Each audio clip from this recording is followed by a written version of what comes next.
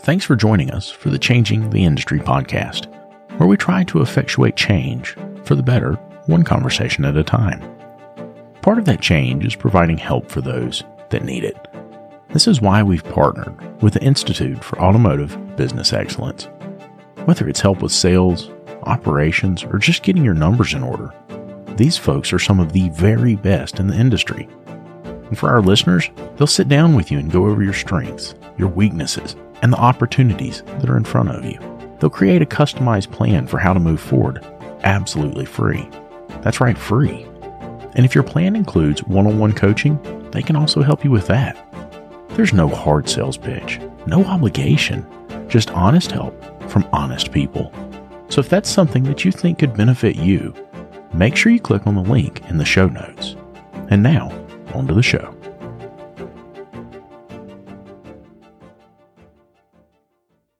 I remember how it used to be. The phone's ringing off the hook. Clients are coming in the front door like crazy, and here comes little technician Timmy. Timmy comes up and he says, "Hey, boss, where's my part? Where you want me to go next? What you want me to do?" Gosh, Timmy, if I knew, I'd tell you, buddy, but I am covered up. All of that stopped when I found Shopware. With Shopware, you get an industry-leading expediter right there in the software. It tells you if your parts are here, where your technician should go next, and how much time they have left to complete the jobs in the day. Go to getshopware.com to learn more. Getshopware.com. Hey everybody, David here, and welcome to the ASOG podcast.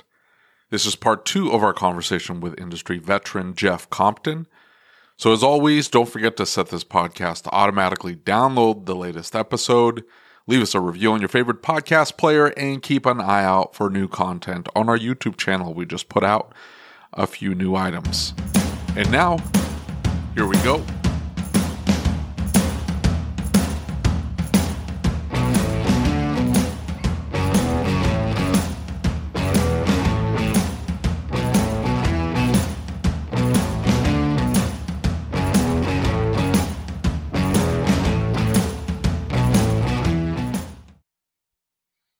You think? Yeah, because I can tell you up here, often what so for instance, like I went to Algonquin College in Ottawa. That's where I did my trade certification training. One of the very prominent, good reputation shops, independent shops in the area for Ottawa was Tapp Automotive. Tapp Automotive. So John Tapp became the industry insider coordinator oversaw what he felt should go into the curriculum from what I remember. That's not a bad thing, but John Tapp's experience in John Tapp's shop is John Tapp's experience. It doesn't justify what everybody else is being faced in their day-to-day at the shop that they go at. And that's the problem, is that, a guy may work in a shop and they say anything to transmission, we don't touch it. Well, he still has to be, in order to become certified and get the safety designation in his exam trade, he has to pass a component in the book that says he understands how a transmission works. He may no more be able to pull the tranny out and rebuild it, but he passed an exam saying he understands how it works. So again, to say that if he never touches a transmission, he just works in a shop that does tires, brakes, front ends, all day long, we're never going to allow him to get to the designated trade certification in the country because he doesn't get to touch a tranny. That's bullshit. That's ridiculous. So again, the specialization is important, but and the exams are too easy. There's too many guys that pass and get a certification that are not, they're failing in the industry. They're failing because the curriculum is outdated, and they're failing because there isn't enough hands-on to say, this is how you actually take what the scan tool is telling you and you put that next step in terms of diagnosing the car. Well, and I say that I would hire somebody that came to me and brought me Paul Danner's book before I'd hire somebody that had an ASE certification, right? Mm-hmm. Let's think about why that is for me. And it goes back to what we're talking about with scopes, right? Yep. Like that base knowledge, because you think about Paul's material, where does it start? It starts at the very, very basics, how to read a wiring diagram, right? And those tests are not able to capture that appropriately. And so the thing is like you got somebody that's going out and taking Paul's entire course and going through it and actually doing it. And now what do you have? You're looking back at a guy who is well-rounded. He can grab a voltmeter and tell you why that light bulb doesn't work. Right. And again, I'm not saying there's anything wrong with going to a scope. There's a lot of things that my guys will go to a scope first that I can find with a voltmeter in minutes. Right. And I'm like, hey, why are you starting there? And it's because there is a lack of basic understanding. And so, I think wouldn't say it's basic understanding. I think what Jeff was saying was correct. I think guys fall in love with the diagnostic process. That's true, of course. Or the hype of it. Yeah, I mean there's a certain level of hype to it, absolutely. But I think they want to hit a certain level of sophistication. So I've got a tech who loves his lab scope and he pulls it out for almost everything. And we have an issue on a truck, 4-wheel drive problem, and the code was a little sketchy. But what's the first step in the diagnostic process? Step 1: duplicate the complaint. Confirm the complaint, the concern. Yes, step 1. So after the technician had done that, it was obvious that this vehicle was not going into 4-wheel drive, and it was throwing a code that the vehicle did not have when it arrived. The code was saying that the vehicle wasn't going into 4-wheel drive. Now, the tech pulled out the lab scope, hooked it up to the sensor wires and this, that, and the other, and he thought he had a different transfer case. So I'm not blaming him for the direction he went with. I probably would have went in that direction as well. But the much simpler test was to pull out the transfer case motor and see if the thing moves. Right. Yeah. Like pull it out, clear the code, put it into 4-wheel drive. Does the stupid thing whir? And if it doesn't, now I need to check it for power and ground and make sure that I'm getting a good signal and this, that, and the other. Now you pull out the lab scope. But that's not the direction, and some time was wasted. But again, that was because the wrong transfer case was identified in the vehicle, and so he was reading the wrong wiring diagram, and the code that it the vehicle came in with, led us down the wrong direction anyway. But that's where it becomes more of an issue. I don't think it's that they don't understand the systems or they don't understand the basics. I think they want to go to that. They want to ratchet up to that higher level of sophistication immediately, and almost look down at just pulling out a test light and checking. Lucas and I have been telling you about Parts Tech for a while now, and how it gives you access to unlimited parts and tire vendors and direct integration with over 35 shop management systems. And now they've just launched a new referral program. All you have to do is open your Parts Tech account, go to My Shop, and click on the Rewards tab. There you'll find your referral URL, which you can share via email, text message, or on your social media. If your referral signs up for a new account and places 5 orders in the first 30 days, Parts Tech will send you a $100 gift card. That's it. Nothing else is needed. Your referrals can get you $100 just for using Parts Tech, which, by the way, is absolutely free to get started with. So if you're using Parts Tech already, start sharing that referral link. And if you haven't signed up for Parts Tech yet, what are you waiting for? Click on the link in the description or go to partstech.com/podcast. That's partstech.com/podcast. Hey, one more thing. If you find out that your shop management system doesn't integrate with Parts Tech, it's time to upgrade. David and I use what we believe to be the very best system on the market, Shopware. With unmatched features like Parts GP Optimizer and DVX, which is their digital vehicle experience, Shopware really is way more than just a shop management software. With it, you'll be able to create an immersive and interactive experience for your client, setting you apart from everyone else using run-of-the-mill software. Are you ready to upgrade? Click the link in the show notes to get started. With a test. If I had that kind of snob, and I don't mean derogatory, but if I had somebody that looked down at somebody for pulling a test light out of a toolbox drawer because it wasn't a lab scope, I'd fire that tech. That's just me. That's you. Yeah.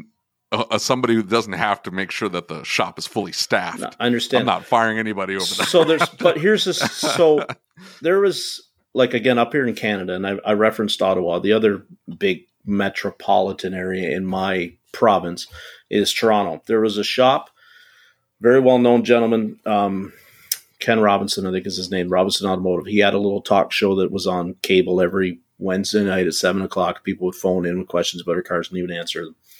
This is what I think you should need to do, right? That's the typical somebody went for free diag and didn't get it, and he kind of was good. But he is known in Toronto area, and Toronto's, for all intents and purposes, the unofficial capital. It's the most dense area in the country, of being one of the best shops in the city in terms of fixing high-end cars. He dabbles in race cars. You name it, he does it. He is top notch. And he said that, and this is 8 years ago, I heard him say this. In my shop, I have one, but it is not the first thing we grab because I've seen too many guys waste too much time with it when they didn't need to. He understood that it's important that you're proficient with it, that you can use it, that you can analyze what it's telling you and use it as proof, but it is not the first tool that he goes to grab for a lot of what goes in because it just doesn't have to, right? And that's not saying it's a bad tool. I'm just saying that when shop owners have, I mean, if you have nothing but light bulbs come in and you have 10 techs that fix electrical all day and they all grab a lab scope, gee, if we go head to head on who gets to diagnose faster and I give you 10 guys with a test light, I'm going to beat you. Yeah, well, that's my point, is a good diagnostician can identify what's the most efficient way to diagnose this problem. Mm-hmm. Well, and that's my point too, is if you don't have base electrical knowledge, none of it makes sense. But I think the most efficient way I don't think it has anything to do with base electrical knowledge. I have just base electrical knowledge and nothing past that. And I'm saying, like, if a Honda comes in and the compressor's not kicking on, I'm not pulling the lab scope out. I'm pulling the relay, grabbing my scope on or open. I'm checking to make sure I got power. Do I have good ground? Can I activate the clutch? Yes or no? No. And I've got power going in. I've got a bad compressor clutch. I can diagnose it in minutes. Mm-hmm. 2 minutes maybe is all I'm going to spend on it, and then I'm done. It's going to take me longer to get the lab scope out. However, I think there is a lot of utility, and where I would disagree with this race car dude in Toronto is when you have multiple channels and you want to do on the car live voltage drop test on 3 different wires, having an 8-channel scope is incredibly useful to pull that. And you're not going to dick around with a voltmeter when you have this lab scope that you can check on point A, point B, point A, point B, 3 wires. You go drive the car. You've got you've recorded. You pull it up and say, "Yep, there it is. I've got a 1.5 volt drop on this wire." You've diagnosed it. Meanwhile, the other guy's got the voltmeter and he's pulling 1 wire at a time, checking it. And the scope guy is going to diagnose that faster.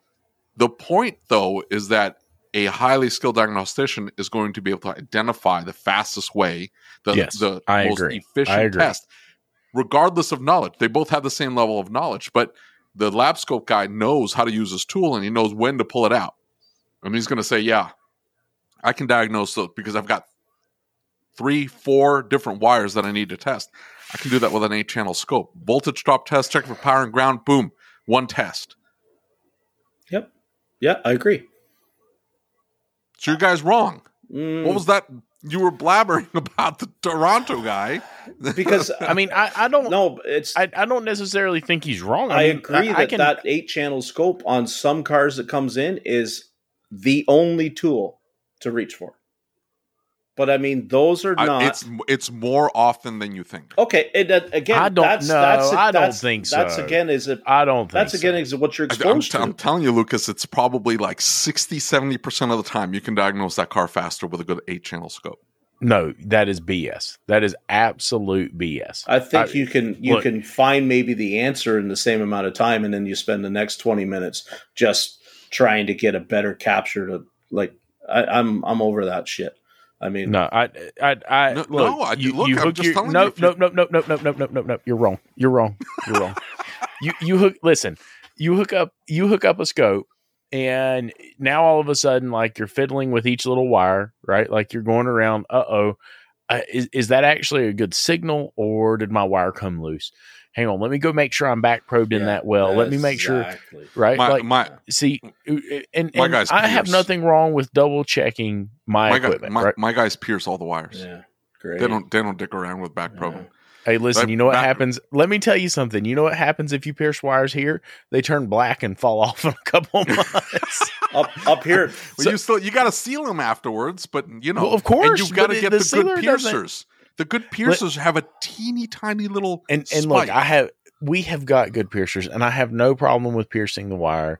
And yes, you can definitely seal them. I prefer to back probe where I can. Dude, I've messed up so many connectors back probe. You all hate me. I don't even pierce them. I cut the wire right off, and I put the jumper to it, and then I repair it after the fact. No, because if I cut it off, I know I have to repair it. What are you talking about? What? So a PCM harness? A PCM harness. What? Hey, you're cutting the wire on the PCM harness. I will at random cut things that I have a very specific reason for. Like I've got a weird voltage on a wire and I want to know for sure that it's not shorted somewhere. Like, is that coming from the PCM or not? Things like that, I'll do that. Now, here's what I'm getting at though, right? Like that 8-channel scope, great. If I'm talking about a low current circuit, I will grab either a load harness or I'll grab the Load Pro with a voltmeter, and I will pull that harness apart and I'll boom, boom, boom. Right? Like, David, let me ask you, what does a conventional map sensor need? Like, what are the wires on a conventional map sensor? Power, ground, signal. Right. Okay. How long does it take me to check that sensor? 30 seconds. Right. Yeah. Takes me 30 seconds. I don't need a lab scope. I 90% of what I see in my shop is not voltage drop situations, right? Like I'll do voltage drop testing all day long, but the thing is that's not what's causing the problem, right? Like it's as simple as going back to the sensor, right? Like if I've got a signal wire and it's got 0 volts on it, I go back and I unplug it. If it's a Chrysler, it's going to 5 volts. I got bias voltage on it, right? Mm-hmm. Like boom, when I unplug it, if it goes to 5 volts, I know signal's good. I check power, I check ground. Guess what? If I've got power, I've got ground, and it's pulling to 0 volts and it doesn't change, what do I have? I have a bad sensor. I'm done. Right? It took me 30 seconds. That's great on 3-wire sensors. But now that's gone. Now you don't have 3-wire sensors. You have a module, and it has 7 wires going into it. Yeah, absolutely. I have no problem with doing a voltage drop test to verify my powers and grounds on a module are good. I have no issue with that. Boom, boom, boom. Fire it up. Get it to recreate the symptom. Look, all my voltages are good. Boom. Call it good. Let's throw a module on it. Right? Yeah. I'm cool with that. No problem. That's all I'm saying. That's what we're running into. How many times is that? That's right? all the time. That's all I deal with. So that's all I deal with. Want to hear? I think you've got a technician problem, bro. Yeah, they figured out that they figured out that they can spend 2 hours diagnosing it, and they come back and go, "Look at David, look at this awesome thing," and David goes, "That's awesome. I love that tool. Yeah, exactly. That tool. Look at this great capture. We're getting such a great turnaround investment on this tool. How much time did you spend? Yeah. Meanwhile, the guy's got how much time did you spend on that? Meanwhile, he's got a Tesla hanging out of his pocket that he found it in 20 minutes, and he just sat there. Exactly. Like 5 seconds later, he already has the answer, but he's really just sitting in the car. He hit on the blower motor with a hammer, and it started on, and then he started taking scope captures for the next 2 hours. What am I looking at in the car? Yeah. I didn't say blower motor. He hit it with a hammer. I just know your technicians.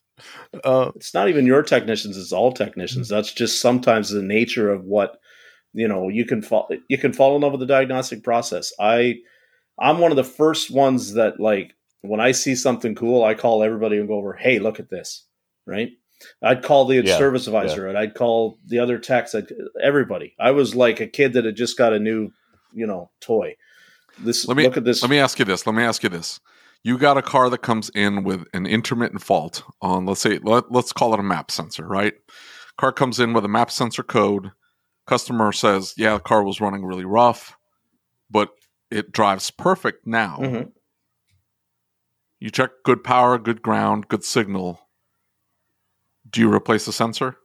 Or do you say, no, got to duplicate the problem? Got to duplicate the problem. Just because it has a map sensor fault doesn't mean the map sensor's bad. can be the EGR stick, and it can be cars don't have EGRs anymore, dear. I'm saying like the rest of everything else looks okay. Right, but his point is that if there is another fault, like in other words, if you have another system fault that could cause a intake vacuum problem, or right? tuner runner valve sticking, purge valve. Okay, well let's say maybe map sensor was a bad example. Let's say a crank sensor circuit malfunction. What is that? A 345 or something like that? 320 and an intermittent no start condition. And it has a 320 fault in it. So what am I going to do? I'm going to go down to the crank sensor and get the engine hot and see if I wiggle the harness and see if it drops out. If it's hot and it won't crank, I'm going to take the water hose and I'm going to spray the sensor. And then when it kicks over again, I'm going to make that phone call to get a crank sensor in. Because that's like back in the day, I had 36 minutes to figure that out. So that's what I learned to do, right? You think that way. So you got to remember so many of us. Let's say you can't duplicate the issue. Just hand it back to the customer. No, because here's the thing. When you're at the dealership, if you hand it back to the customer and you're not getting paid. So you're going to try and so hold up. Whoa, hold up. You just absolutely defined so much of what the problem is. Yep. Right. Because in my shop, what happens when we get there is there's 3 options given to the client. Mr. Client, I cannot duplicate your concern. Yep. We've got 3 options. You can take the vehicle and continue to drive it until it acts up, and your total today will be this. Mm-hmm. We could continue doing testing. I do not know how much it will be. Right. We would start at X amount for an intermittent concern. If it happens within this amount, we'll give you a call and we'll let you know. But this means I have to have someone drive it with expensive test equipment on it until it duplicates. Or, Mr. Client, your third option is we could replace that component. We have no idea if that's the cause of the concern. There is a code for it. It is your option. Here are your 3 options. I'm happy to do what you want because I'm serving you. Yep. But I'm telling you now, this may not fix your problem. If you keep driving it, it's going to happen again. Or we can do the testing required to make it happen. The fact that you're telling me that dealerships are saying, I'm not paying you, Mr. Technician, if you don't come up with something. No wonder the freaking public hates us. Exactly. Because it means that we're shipping cars. I'm not with framing guesses. it that though. Well, hold on. It's not a guess. Like my argument is that computer is going to pick up a glitch at that particular moment much faster than you're going to catching it in a controlled environment inside your bay. And if everything is checking out okay, I'm going to come back to the customer and say it or give them those 3 options, Lucas, but I'm not going to frame it that way. Okay. How are you going to frame it? I'm going to frame it that your best bet, if you want to take it and bring it back when it does it, great. I don't think I'm even giving them the option of we'll just keep testing it for forever because I've been down that road and it doesn't end well for me. It ends up me eating a ton of diag time, or the technician gets stuck on it for forever, or it sits in my shop for a month. Dude, I said it extremely, extremely clearly that here is the deal. I may not be able to get this to duplicate. Do you know I had a 6.0 Power Stroke one time that had been at all these different shops? I explained very clearly until this truck acts up. And I want to say we had something like a $3,200 bill for a $175 or $200 repair. But the truck would not act up, and it had been to shop after shop after shop after shop. They had spent thousands of dollars on parts, never fixed it. And he's like, dude, I don't care. I just want the damn truck to run. Right? Like I want to be able to get in it and head to the beach and say that I'm going to be able to make it back. And I said, well, don't buy a 6.0. But that's different, though. That's a different situation. Like, but I'm just talking about the car was fine, and then it had this one problem, and then it comes in, and you're looking at it and saying, yeah, I mean, I don't want to leave the customer stranded. So I don't want to say that, hey. I understand that, but it is your job to inform the client of what their options are. I will test it indefinitely. There's a cost for doing that. I can only do what I can do. We could start here. If we go over that, it'll be more, and I can't promise you in that testing that we're going to be able to find it. Mr. Client, I want to give you all of your possible options. I want to help you make an informed decision. Would I do the testing? Mr. Client, in your case, about 90% of the time, it's this. We could try this. Mr. Client, we do not have enough evidence to make a decision. We should not do anything. You should drive it until it acts up and bring it back when it does. It may never act up again. Right? That's our job. We're advocates for our clients. That's what a service advisor does. He advises his client. I think I'm going to look at it depending on the symptoms. If it's the car shuts off on the interstate randomly, I'm going to be less inclined to say, yeah, take it back and bring it back when I can duplicate. Or when the car just doesn't start entirely.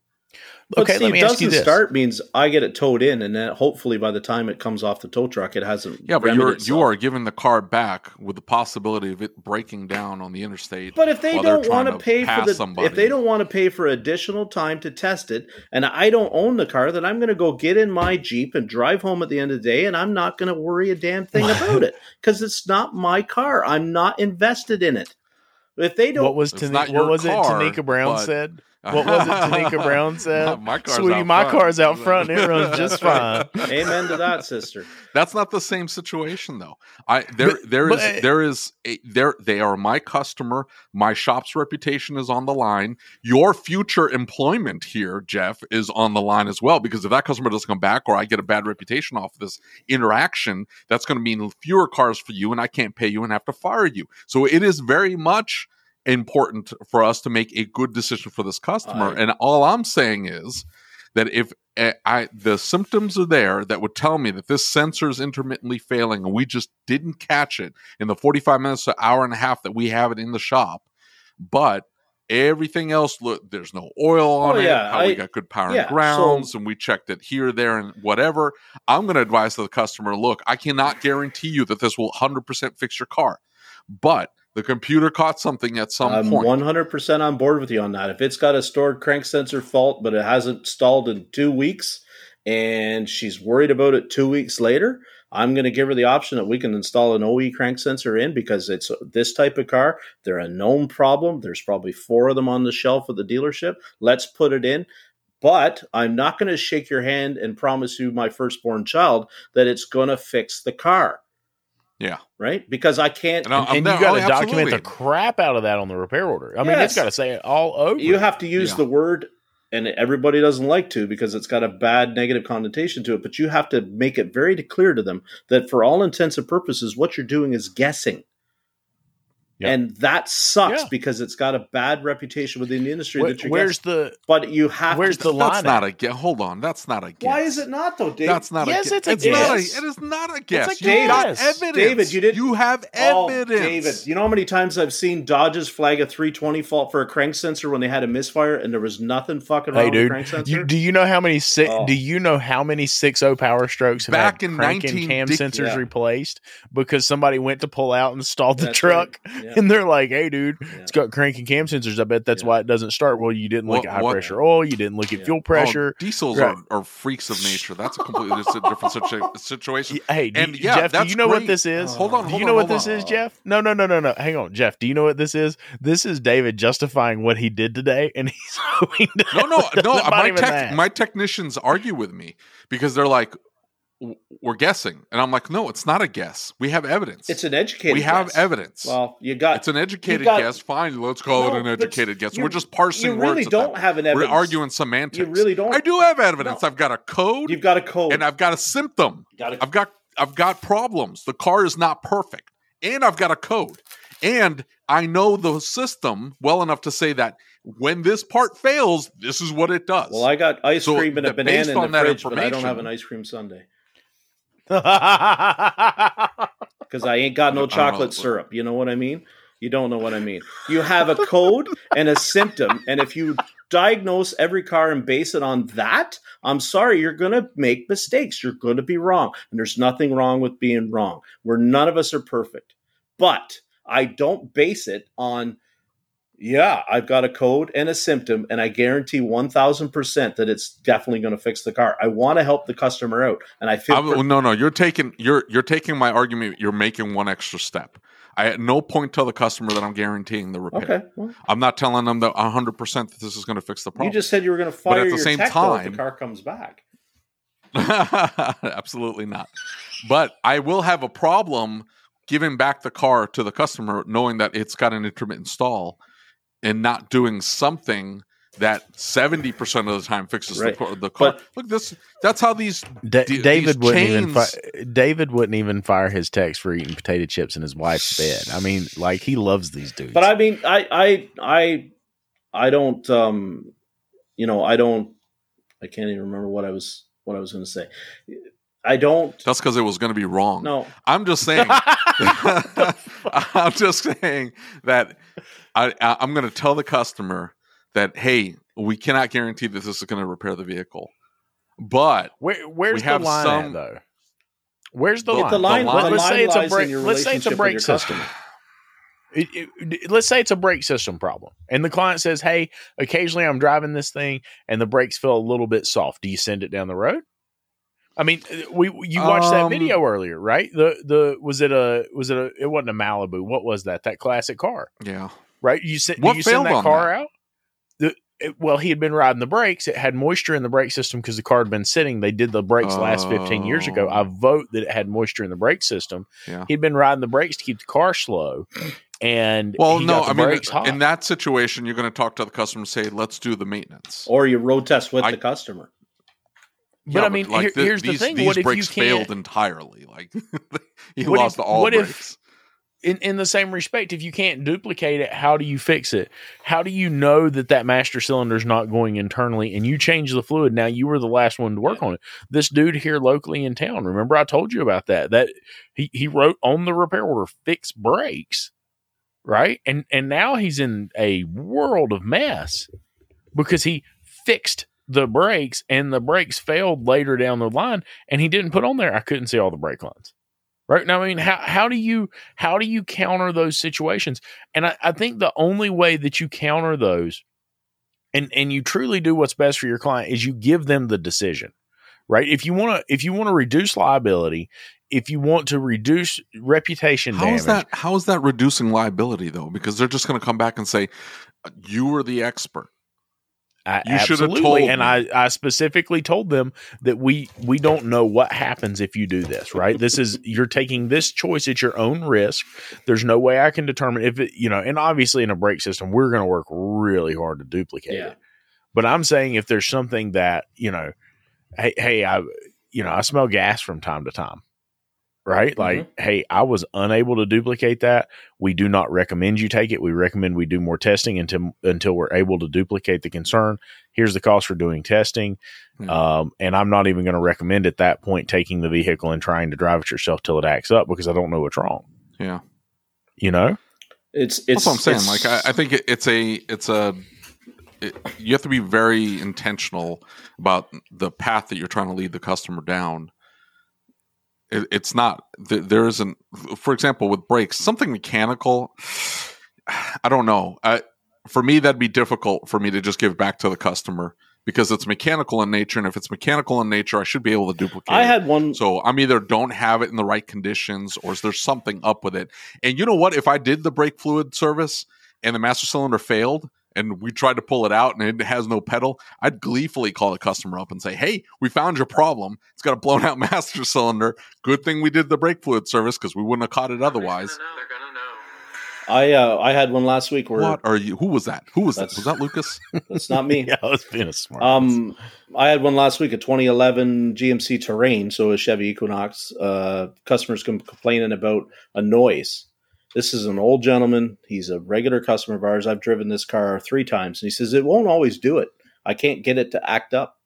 Not all the time. So I drive it twice. And I mean, it comes in and it's like, he's there always 7 a.m. in the morning. He's got 10 minutes for me to drive it before he either has to get in one of our loaners or he has to drive to his job to go to work. So I get in and drive it 3 times with him on 3 different occasions. We've done the rear brakes on this thing, but we've never touched the front brakes because that brake's fine. There's lots of material. Pads are good. Rotors are good. Blah, blah, blah. Finally, he comes in last Friday and he says, it's making a noise again. Okay, leave it with me. It took me 25 minutes of driving it before I could get enough heat in the front brakes of his car for the rotors that we have never installed to finally act up and make some noise. So it took me longer to duplicate his complaint than it does really to change the parts out. But there was no visual indication that there was anything wrong with his front brake rotors at all. This is a gentleman that is 76 years old.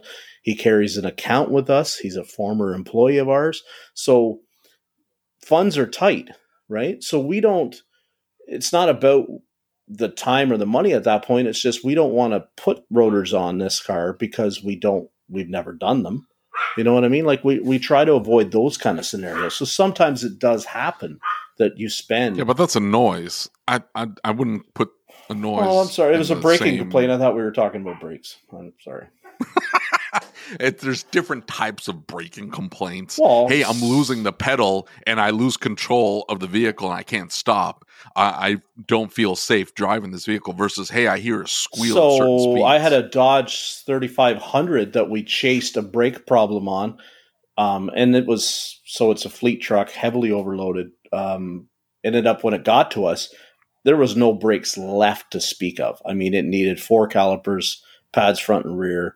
It's a 3500. It needs the big brake rotors all the way around the whole thing. We get it all done. We give it back to the guy. I drive the truck 50 kilometers. It's perfect.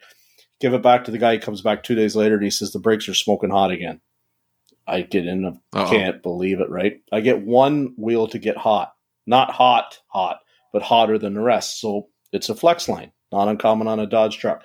I put the flex line on, drive it for another 60 kilometers. It's fine. 60 kilometers for you is like 35 miles, David. So, but a good road test, right? Pretty good road test. Stop and go traffic, the whole thing. Bring it back, give it to the guy. He drives it 2 days more. He comes back. He says, it's doing the same thing. It's smoking hot when I get to the stop sign. Finally, we go for a drive with the guy.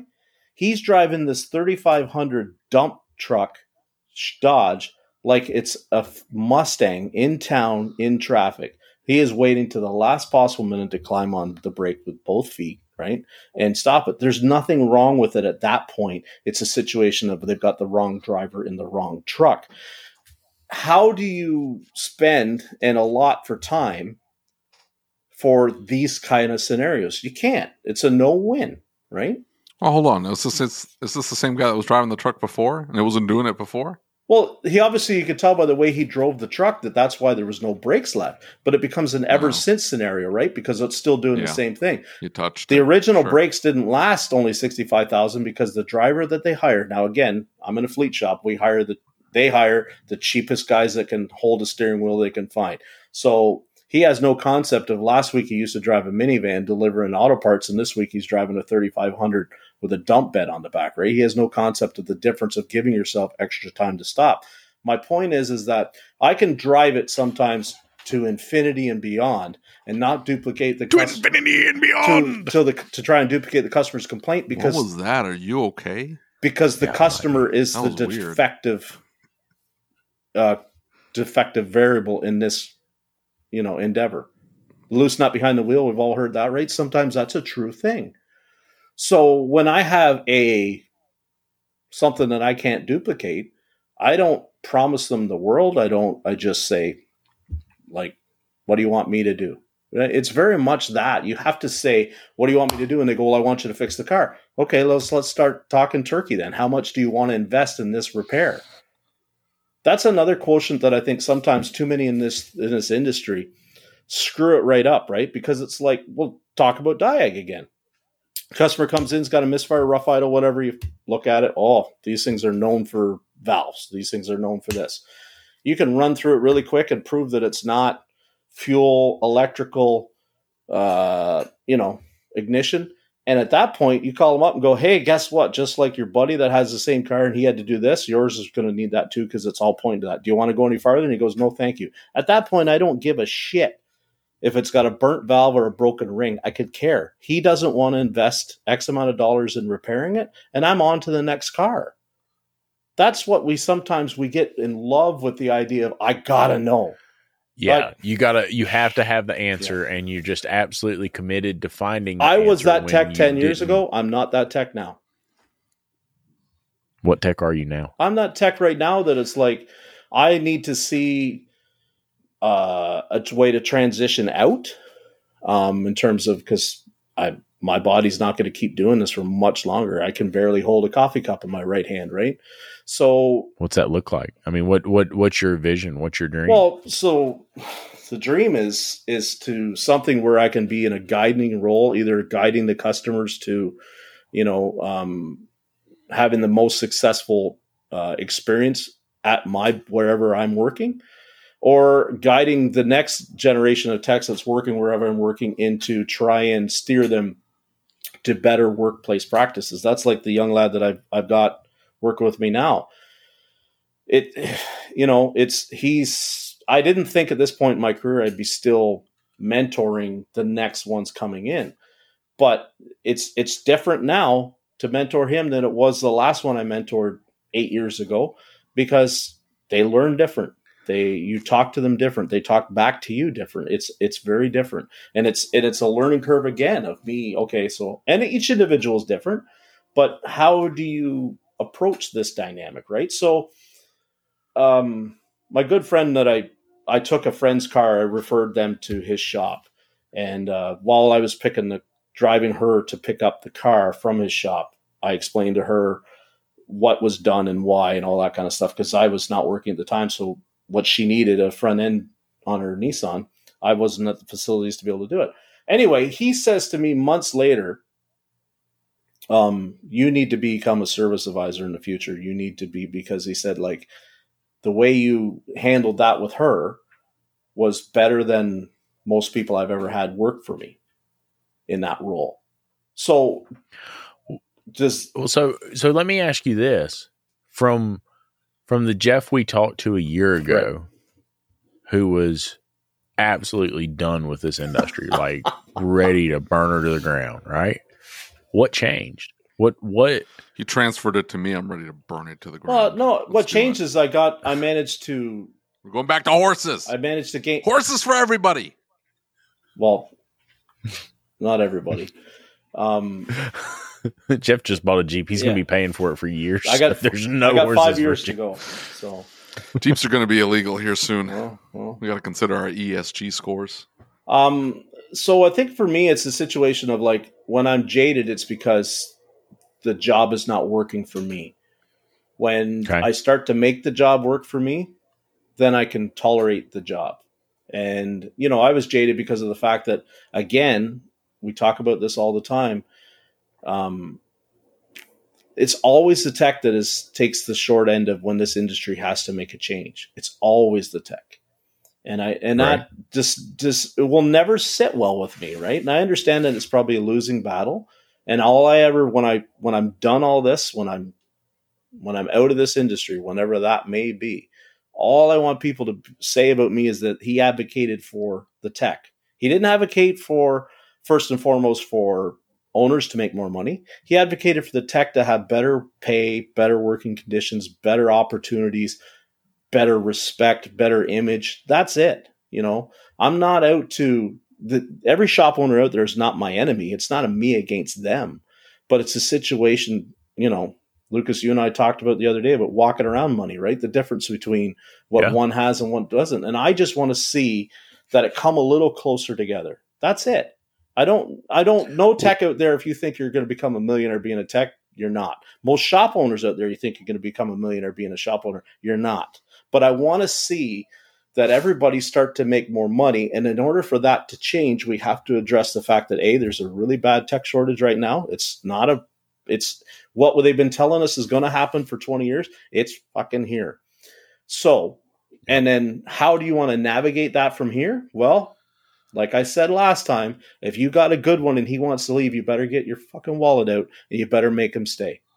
It's as simple as that. That is the immediate fix, right? Don't let him go to somebody else where he'll make more money and you now have to go find someone, because before, when you used to find somebody but it wasn't really what you wanted, but you can get it, you can't even get what you don't want right now. So let me ask you though, it seems like there was a shift. What changed, right? Because you were not for telling people that hey, this is a good industry, to be in something changed. What changed? Pump the brakes. I'm still not saying that this is, if you have certain aptitudes and you get off on doing certain things for a job, that this is the maybe everybody's first choice. I've said it before, you've got to be slightly sick in the head to pick this. Like, it has to be a compulsion. You have to be right. You have to love it. You have to love it. It was back in the old days. You had to be a gearhead, right? You wanted to hang out at the drag strip on Saturday and Sunday. You just wanted to work on cars that made you tick, right? That turned your crank. Now this shit's boring. Like, these cars, like, you're working on minivans, you're working on, subcompacts, you're working on stuff that's not that same, that we all fell in love with. There's no passion. American Graffiti. The passion for that doesn't exist. Right. It was the last turn was Fast and the Furious and the lifted trucks and all that. That's gone. We're into basic transportation now, and how do you fix it? So we're getting a different type of person that's coming into the industry, and you have to see that if that passion isn't there the way our previous generation where it was like, listen, I just enjoy these things and that's why I work on them. I don't enjoy cars anymore. Honestly, I don't. None of them impress me anymore. It's not about whether they impress me or not. It's just the more that they impress me, the more out of reach it becomes. So I think if you want to see some of that passion come back, you have to get these people that are fixing this stuff closer to the salary that they can afford to actually buy it. Well, you say that. Now, time out. Hold on. Here we go. You're saying that if somebody is impressed by a Ferrari, I somehow have to pay them enough to go buy a Ferrari. I've got a technician that works for me that the only thing that impresses him is 1,500 horsepower LSs. And anything less than that, it needs an LS swap or it's a pile of garbage. Right. And all I'm saying is that's absurd. That's absolutely. Can he afford one? Yeah, he could probably afford one. Well, whatever. Like, it's not prudent to spend your money putting together a 1,500 horsepower LS. I think that's an idiotic expenditure of money in almost every situation. You've got to have stupid money to want to dump your money into that and be happy with it. So let's put it this scenario absurd. Right now is that it could be the top of the line tech at the Chrysler dealer right now, the local Dodge Jeep dealer, and he may want to buy a brand new the Rubicon Gladiator that's out with the Hemi. The list on this right now is $150,000, right? That's an absurd amount of money to spend on a vehicle for almost everybody in the whole wide world. Not going to disagree with that at all. But say, for instance, that is his passion. That's why he just loves that shit, right? That's what he wants. How come it's so far out of reach for what he earns? And we still expect them to have passion then for what it is they're doing all day long, right? Like, I'd like to see that the money start. If he can't own it, it would make sense that he would want to work on it. No, but who says he can't own it? Like, go buy a 3-year-old one. Just wait for them to get 3 years old and go pick one up at a 40% discount. So it's like the first generation Vipers are finally now into the price range of where some of the techs can actually afford them. Is that what you're saying? No, second gens, first gens, whatever. Like, you can pick up a second gen for $30,000. Jump on it. If you want to spend $30,000 on a junk vehicle that gets 3 miles to the gallon and you can't drive but on the weekends, like, go nuts if that's what you want to do. I'm going to tell my technician that's absurd. All right. You should invest your money. You should put your money into a rental unit. You should put your money into things that will make you money. It is stupid to spend your money on a Viper. But what I'm saying is that the passion that the previous generations had for working on a car was because of what the car meant to them and what it represented. Now cars are mundane. They're mobile washing machines. They're disposable appliances, as my friend Matt likes to call them. So that's because you're looking at it from a very jaded viewpoint. Well, I think cars are marvels now. I hate every car on the road. I'm just telling you right now, there's nothing impressive to me ever. Old cars, new cars, in between, doesn't matter. They're all garbage. They're all piles. Mario Rojas was talking about the only thing that impressed him was a Rolls Royce, because that's how far he's gone. Like, he thinks they're all junk other than a Rolls Royce. Those are at least cool to him. I think they're all junk. If I were to look at a Rolls Royce, man, this thing is just not worth it. It's stupid to buy this kind of or spend this kind of money on a vehicle. So they're all junk to me. However, these cars drive themselves. Right. That should be impressive. They drive themselves. That's nuts. They weren't driving themselves 5 years ago. They're driving themselves now. So that's insane so to me. Here's the great thing that goes back to why I think I'll never take an ADAS training course and don't need to, is because ADAS for me is like a lot of what I see it will become is that it will be fixed when it's under warranty or insurance is paying for it. And as soon as it's on the customer's dime, they will not fix it. And I always want to be working on the stuff on the car that the customer is going to. You've got it all wrong, Jeff. I have to fix your AC. Do you want AC? I got to take your bumper off. For me to take your bumper off, I've got to recalibrate the system. Oh, by the way, you've been driving around with a jacked up whatever in there, or I find out that the sensor's bad or whatever, there's something screwed up in the windshield, you put the wrong glass in or whatever. And now, for me to properly fix your AC, I've got to do all this other stuff to it. Then that's what it's going to turn into. But they're not going to fix it. For me to do just basic. They're not going to fix it. They're not going to go without AC. Are you kidding me? I don't think so. I think they are going to fix the AC. Look, I've got little old ladies coming in here. Trade the car.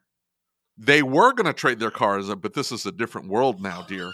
The cars are 40 and 50% more expensive than they were just a few years ago. Yeah, when cars were cheap. Now they're not. So they are wildly expensive. Even used piles of crap are selling for way too much money. That's a $10,000 truck. Oops, no, that's a $25,000 truck. Who in the hell is spending $25,000 on a 150,000 mile Tahoe? People are spending $25,000 on a Tahoe with 150,000 miles. That's insane to me. But whatever, people are spending the money. Some people, other people are going, you know what? I'm going to drop the $3,000 on fixing that. And that includes knowing how to fix and service the ADAS system properly. For doing regular, mundane stuff, you have to know ADAS. Yeah. You have to know it. To do alignments on some cars, you have to know ADAS. Yep. So the idea that you can get around it, you have to completely get that out of your head. I'm just saying that they have to have a certain level of passion. They need to just be excited by technology now. They don't need to be gearheads, because at the end of the day, that's what it ended up being. It was cool to get a lot of horsepower out of a little car. For me, I was very much that Fast and Furious guy. I wanted to get a lot of horsepower out of my little Honda Civic that still got 25 miles to the gallon. You know what? I have learned so much. I was just going to say, because he's got the Vin Diesel haircut, right? But that's about it. Yeah, he does. I didn't like the movies. Oh. I had a buddy of mine who loved it. He kept going back to watch. I was never into the movies. I was very much into the cars, though. The cars were cool. And the movie's a joke, because if you're into the car and you know like some of the brands and stuff like that some of the verbiage that they were throwing out there, you're like, oh yeah, that's not accurate. Yeah. This is stupid. Yeah. Anyway, so I was always turned off by the movies. But I just at the end of the day, you were into the technology behind it. And that's my point is now the technology, the attraction to it is I can now repair this circuit board by tapping into it, hacking it, and getting it to read "Let's Go Brandon" on the odometer. That's cool. Did you see Mario do that? No, I did not. Yeah, Mario Rojas has got this setup. It looks like a laboratory. He's got the scope and the zoomy thing, and he's desoldering circuit boards. I don't even know, but I'm just saying that is impressive. To me, who hates cars, I shouldn't call him a kid. I hate cars. Yeah. We might be to you, but I'm saying and me too. But that's impressive to me, and I hate cars, but that is cool because there's a level of sophistication and understanding of the technology behind it. Now you're repairing circuit boards. Here's the thing, though, is that then you look at. Look, I hate to call out a group by name, but let's look at Mechanic Alliance, right? There was a discussion in there There was a discussion in there just the other day where they were discussing, hey, tech should be paid better, blah, blah, blah, blah, blah. And somebody comes in and is like, well, the shops, they're really ripping people off. My father-in-law went in and they wanted $800 to do his brakes. I did that on the side for $400. I was just trying to make sure he didn't get ripped off. But then in a post 15 minutes later, he's saying, wait a minute, why am I not being paid like I should be? Why is there not enough cars coming in? Because, I only do a few side jobs. And I mean, here's the thing, is those side jobs devalue the technicians who are doing the things like what Mario's doing. Yeah. Right. The consumer looks at that. This guy's out here telling them all kinds of stuff. And it's never the good technician who's doing the side work. It's never the good technician who's out here doing this crazy stuff and telling clients crazy stuff. It's the young. Did you just say that every technician doing side work is a hack? No, I didn't say every technician doing side work. I'm just saying it's not your super skilled technician that is like your Mario or your Jeff or your Brian. It sounds to me like you're saying that everybody. No, he's saying that if you're good enough in your job, you can make enough money from Monday to Friday that you don't have to work Saturday, Sunday, and weeknights to make. And if you're having to do side work, you're a hack. And the other thing is that you've done it to the point that you realize there's a reason that it needs to be done in the shop, not in your garage. Right? Not on the side. And so it's just like every single time we've got a lot of DIY guys who have turned into mobile mechanics in my area. And they're like, man, I'll tell you what, they ripping you off. That's right. I went down to AutoZone. I bought them same parts for $100. I put them on. I was $50. I was there and gone in an hour. I see that the one guy on TikTok all the time. And I don't even follow him because everything I saw was the hackiest, brutalist, but drives into zone, right, and puts the customer supplied parts on, and to him, his comment section is blowing up with people going, you hustle, dude, you get that money, man. And I'm looking at it going, this is who is this? I'll David, I'll find you I'll find the video on TikTok and I'll send it to you. I can't remember his name, but I'm not on TikTok. Well, I mean, so I made a comment. I'll check it out. I made a comment in Mechanic Alliance about it. I was like, I really can't believe that we're continuing a discussion like this in a group that's supposedly trying to improve the industry. And everybody's like, well, it's because the shops are ripping the tech and the client off. No, you don't understand the financials. The business has to make more money. For techs to earn more money, the shops have to charge more money. It's simple economics, right? There's no other way around it. You're not going to get this is going to sound shitty. You're not going to get the owners to take less money to pay the techs more. So the shops have to charge more to pay more. Ain't no shop owners. There's a lot of owners who aren't getting paid, bro. Shop owners aren't getting paid, dude. We were just talking about a guy making $1.4 million top line revenue in his shop, and he's not paying himself. $1.4 million. Do you have any idea how much work you have to pump through a shop to do $1.4 million, and you are not taking a paycheck? So it sounds like that's insane. Sounds like it's probably closer to he could have made $2 million if he actually charged appropriately for what he's got coming through his shop, right? Sounds like a real stick in the mud that doesn't want to learn to stop devaluing what he does and treat his people that work for him like that's the product that you're selling, not the, fucking Rancho shocks hanging on the front counter. But how does it happen though, Jeff? Let's think about this for a minute. How does it happen? How does it happen? Is right in my too much sympathy. Too much sympathy to the customer who comes in the door. You're exactly right. Not the customer. Too much sympathy to I got to pay my techs first. It's like, okay. Well, he does, because if he has to want to have a product to sell, David, yes, he does have to pay his techs first. He could make more money if he fired everybody and just did all the work himself. If he can do the work himself. Why is he straight? Yeah, but you're making the assumption that he can't.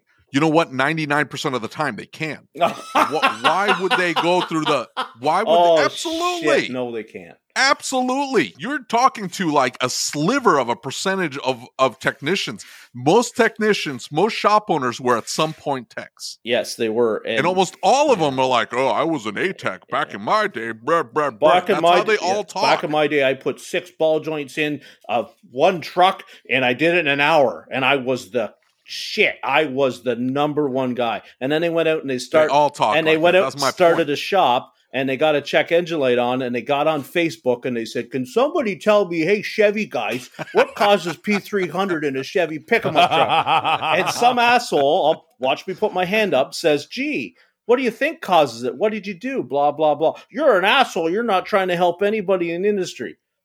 I never claimed to be. Yep. Oh, dude. So listen, no, David, not every tech out there that became a shop owner can still fix the cars. Because just as this technology that you're in love with came along and changed the game up, they're not up to date. They're not able to go out into the bay. So here's the really unpopular thing you're going to hear Jeff say. But the problem is these shop owners are making zero. Well, that's what they should, So it because doesn't take much of anything. If they can't go out into the bay and do what the tech that does for them does, then guess what? You're not the same. It is different roles. And just because he can fix the car and you can't, doesn't... But you're saying that shop owner is taking the paycheck first, and he's screwing over the technician. And I'm telling you is that. It is rarely that. And I'm saying that shop owner is bending over backwards to make sure that technician is getting their paycheck. So As he should, so that he can open his doors the next day, right? But I'm saying that you're making zero. So what do you care about working your ass off to make sure the technician can eat? Meanwhile, you're not feeding yourself. Because screw that technician. Fire him. And even if you make $1, you can make $1 doing oil changes. Even if the guy's completely incompetent, he can do brakes and oil changes. And you know what? You're going to end up making more than busting your ass just to make sure you feed the technician. That's all I'm saying. So there must be. It doesn't make any sense. There must be some awesome tax loopholes then, for the reason of these guys are not paying themselves while they still keep a business open. Must be, right? They're living on whatever. No, absolutely not, dude. It is a daily grind to have money coming in, paying the bills out, money coming in, paying the bills out every day, day in and day out, making sure the paychecks are there. And then at the end of the week, you look at it and go, well, what's left over for me? Well, nothing. Oh, okay. Well, maybe next week. And that is ignorance on the shop owner's part. It is 100% on. It's at the end of the day. So but they're not cutting the technician short. That's all I'm saying. They're not cutting the technician short. If he fires the technician tomorrow, the technician walks out the door with his tools. If he fires the technician tomorrow, the technician walks out with his tools. He puts the place up for sale. Whatever he sells it for is money back in his pocket. Maybe it doesn't clear. Dude, what do you think he's going to sell it for? They don't sell for anything. The shops don't sell for any revenue. I mean, unless he owns the property. There was a shop owner in ASOG. That poor lady she thought it was an investment. She bought the business at 2.5 times earnings. Yep. 2.5 times earnings. That's what she took out an SBA loan. I think she paid over $1 million or close to $1 million for this business because the numbers were the books were cooked. Okay. They made sure that earnings number was as high as possible. And that guy bounced. Okay. Now she's trying to turn around and get rid of the business because that's not the business she wants to be in. She's much more successful in everything else she's doing. And she's looking at the business and they're telling her 1.5. Well, what changed? Absolutely nothing. 1.5 is probably more accurate, and that's what you should have paid. She got screwed. But I'm saying, like, that's what ends up happening is they go to sell the business, and they're like, do you own the property? No. Okay, the business is worth 10 cents on the dollar for the equipment and $5,000 for your customer list. Yeah. Congrats. Right. I mean, you walk away with $15,000. Yeah. Right. The business itself is not worth anything, especially if you're running it in that sense. Right. Which is what if you're operating that which way. Is why which is why I have no patience anymore for owners that aren't changing the way, because I hear the tech shortage and I hear them lament and bitch and complain about the tech aptitude. But the reality is that, like, you get back what you put out. Right? If you're operating where you can't get the best and you can't charge for the best and you can't sell the best, then it's time to cut the mustard, man. What are you going to do? Right? Like we're done talking about what the future is. We're in the future now. We're in it right now. Yeah, I don't disagree with you. I don't disagree. But just like I said to Brian, right? When I was talking to Brian the other day, and me and you have had this conversation too, like, well, we got to fix the industry. We got to stop this. We've got to do something different. We are the industry. We are. Right? Like, it's us that has to change. It's us that has to do something different.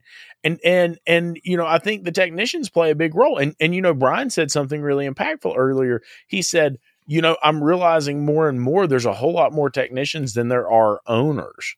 Mm-hmm. And that has to stand to reason that as technicians, we play a part in the problems that we have. And then you go into that mechanic alliance group, and thankfully they took the post down. I really appreciate them taking it down.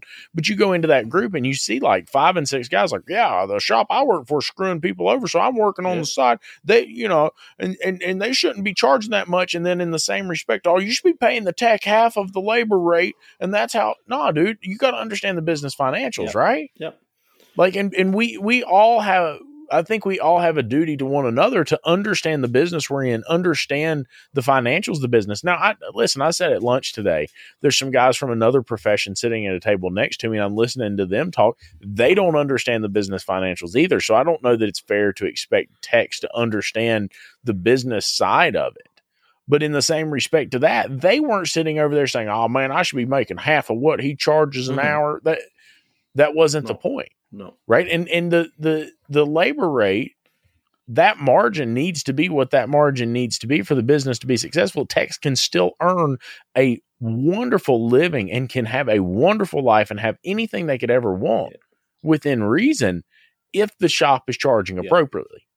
If the shop is charging shit labor rates and they're not making any money on parts, they cannot. No, they can't.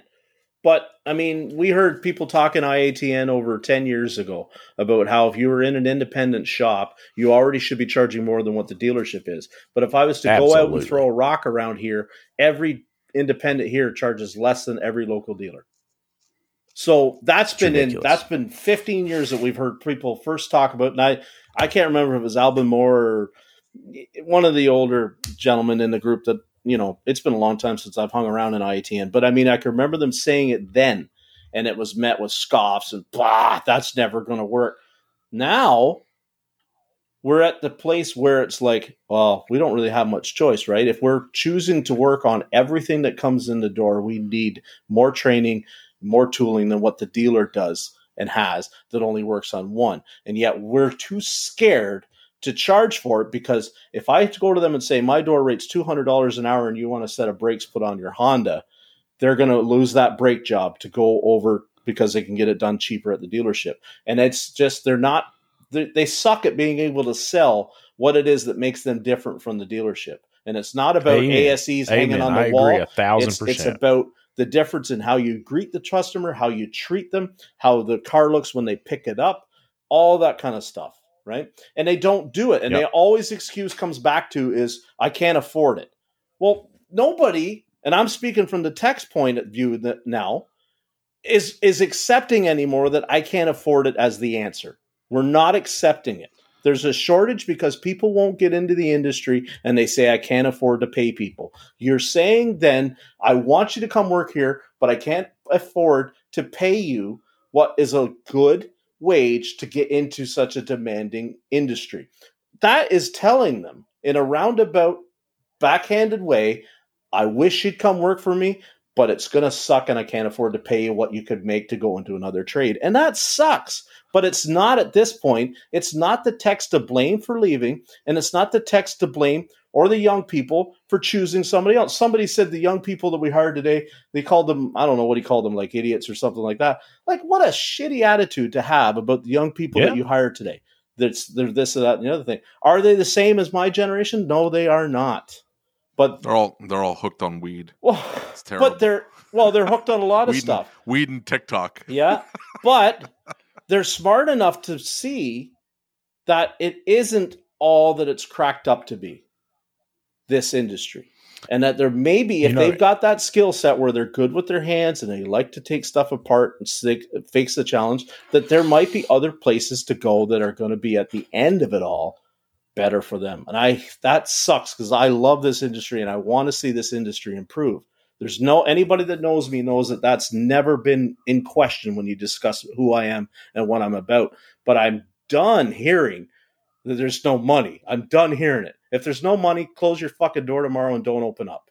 Otherwise, if you still open up, start making the change. We're done hearing the excuses. Right? If you open up tomorrow is another day. Tomorrow is the day that you change. If you open up tomorrow and do things tomorrow exactly the way you did the same and still want to bitch and lament about it, go somewhere else and do that. We're done hearing it. The problem is immediately at your window. The problem is the shortage is right there in front. I can't take this Durango into the dealership because they can't look at it for 3 fucking months. 3 months.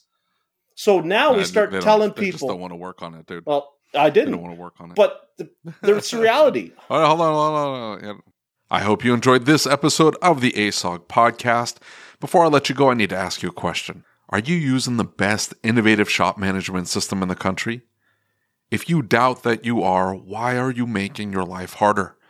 Shopware stays one step ahead of everyone else by bringing a clean, easy-to-use program unlike anything else on the market. Go to getshopware.com and see what I mean today.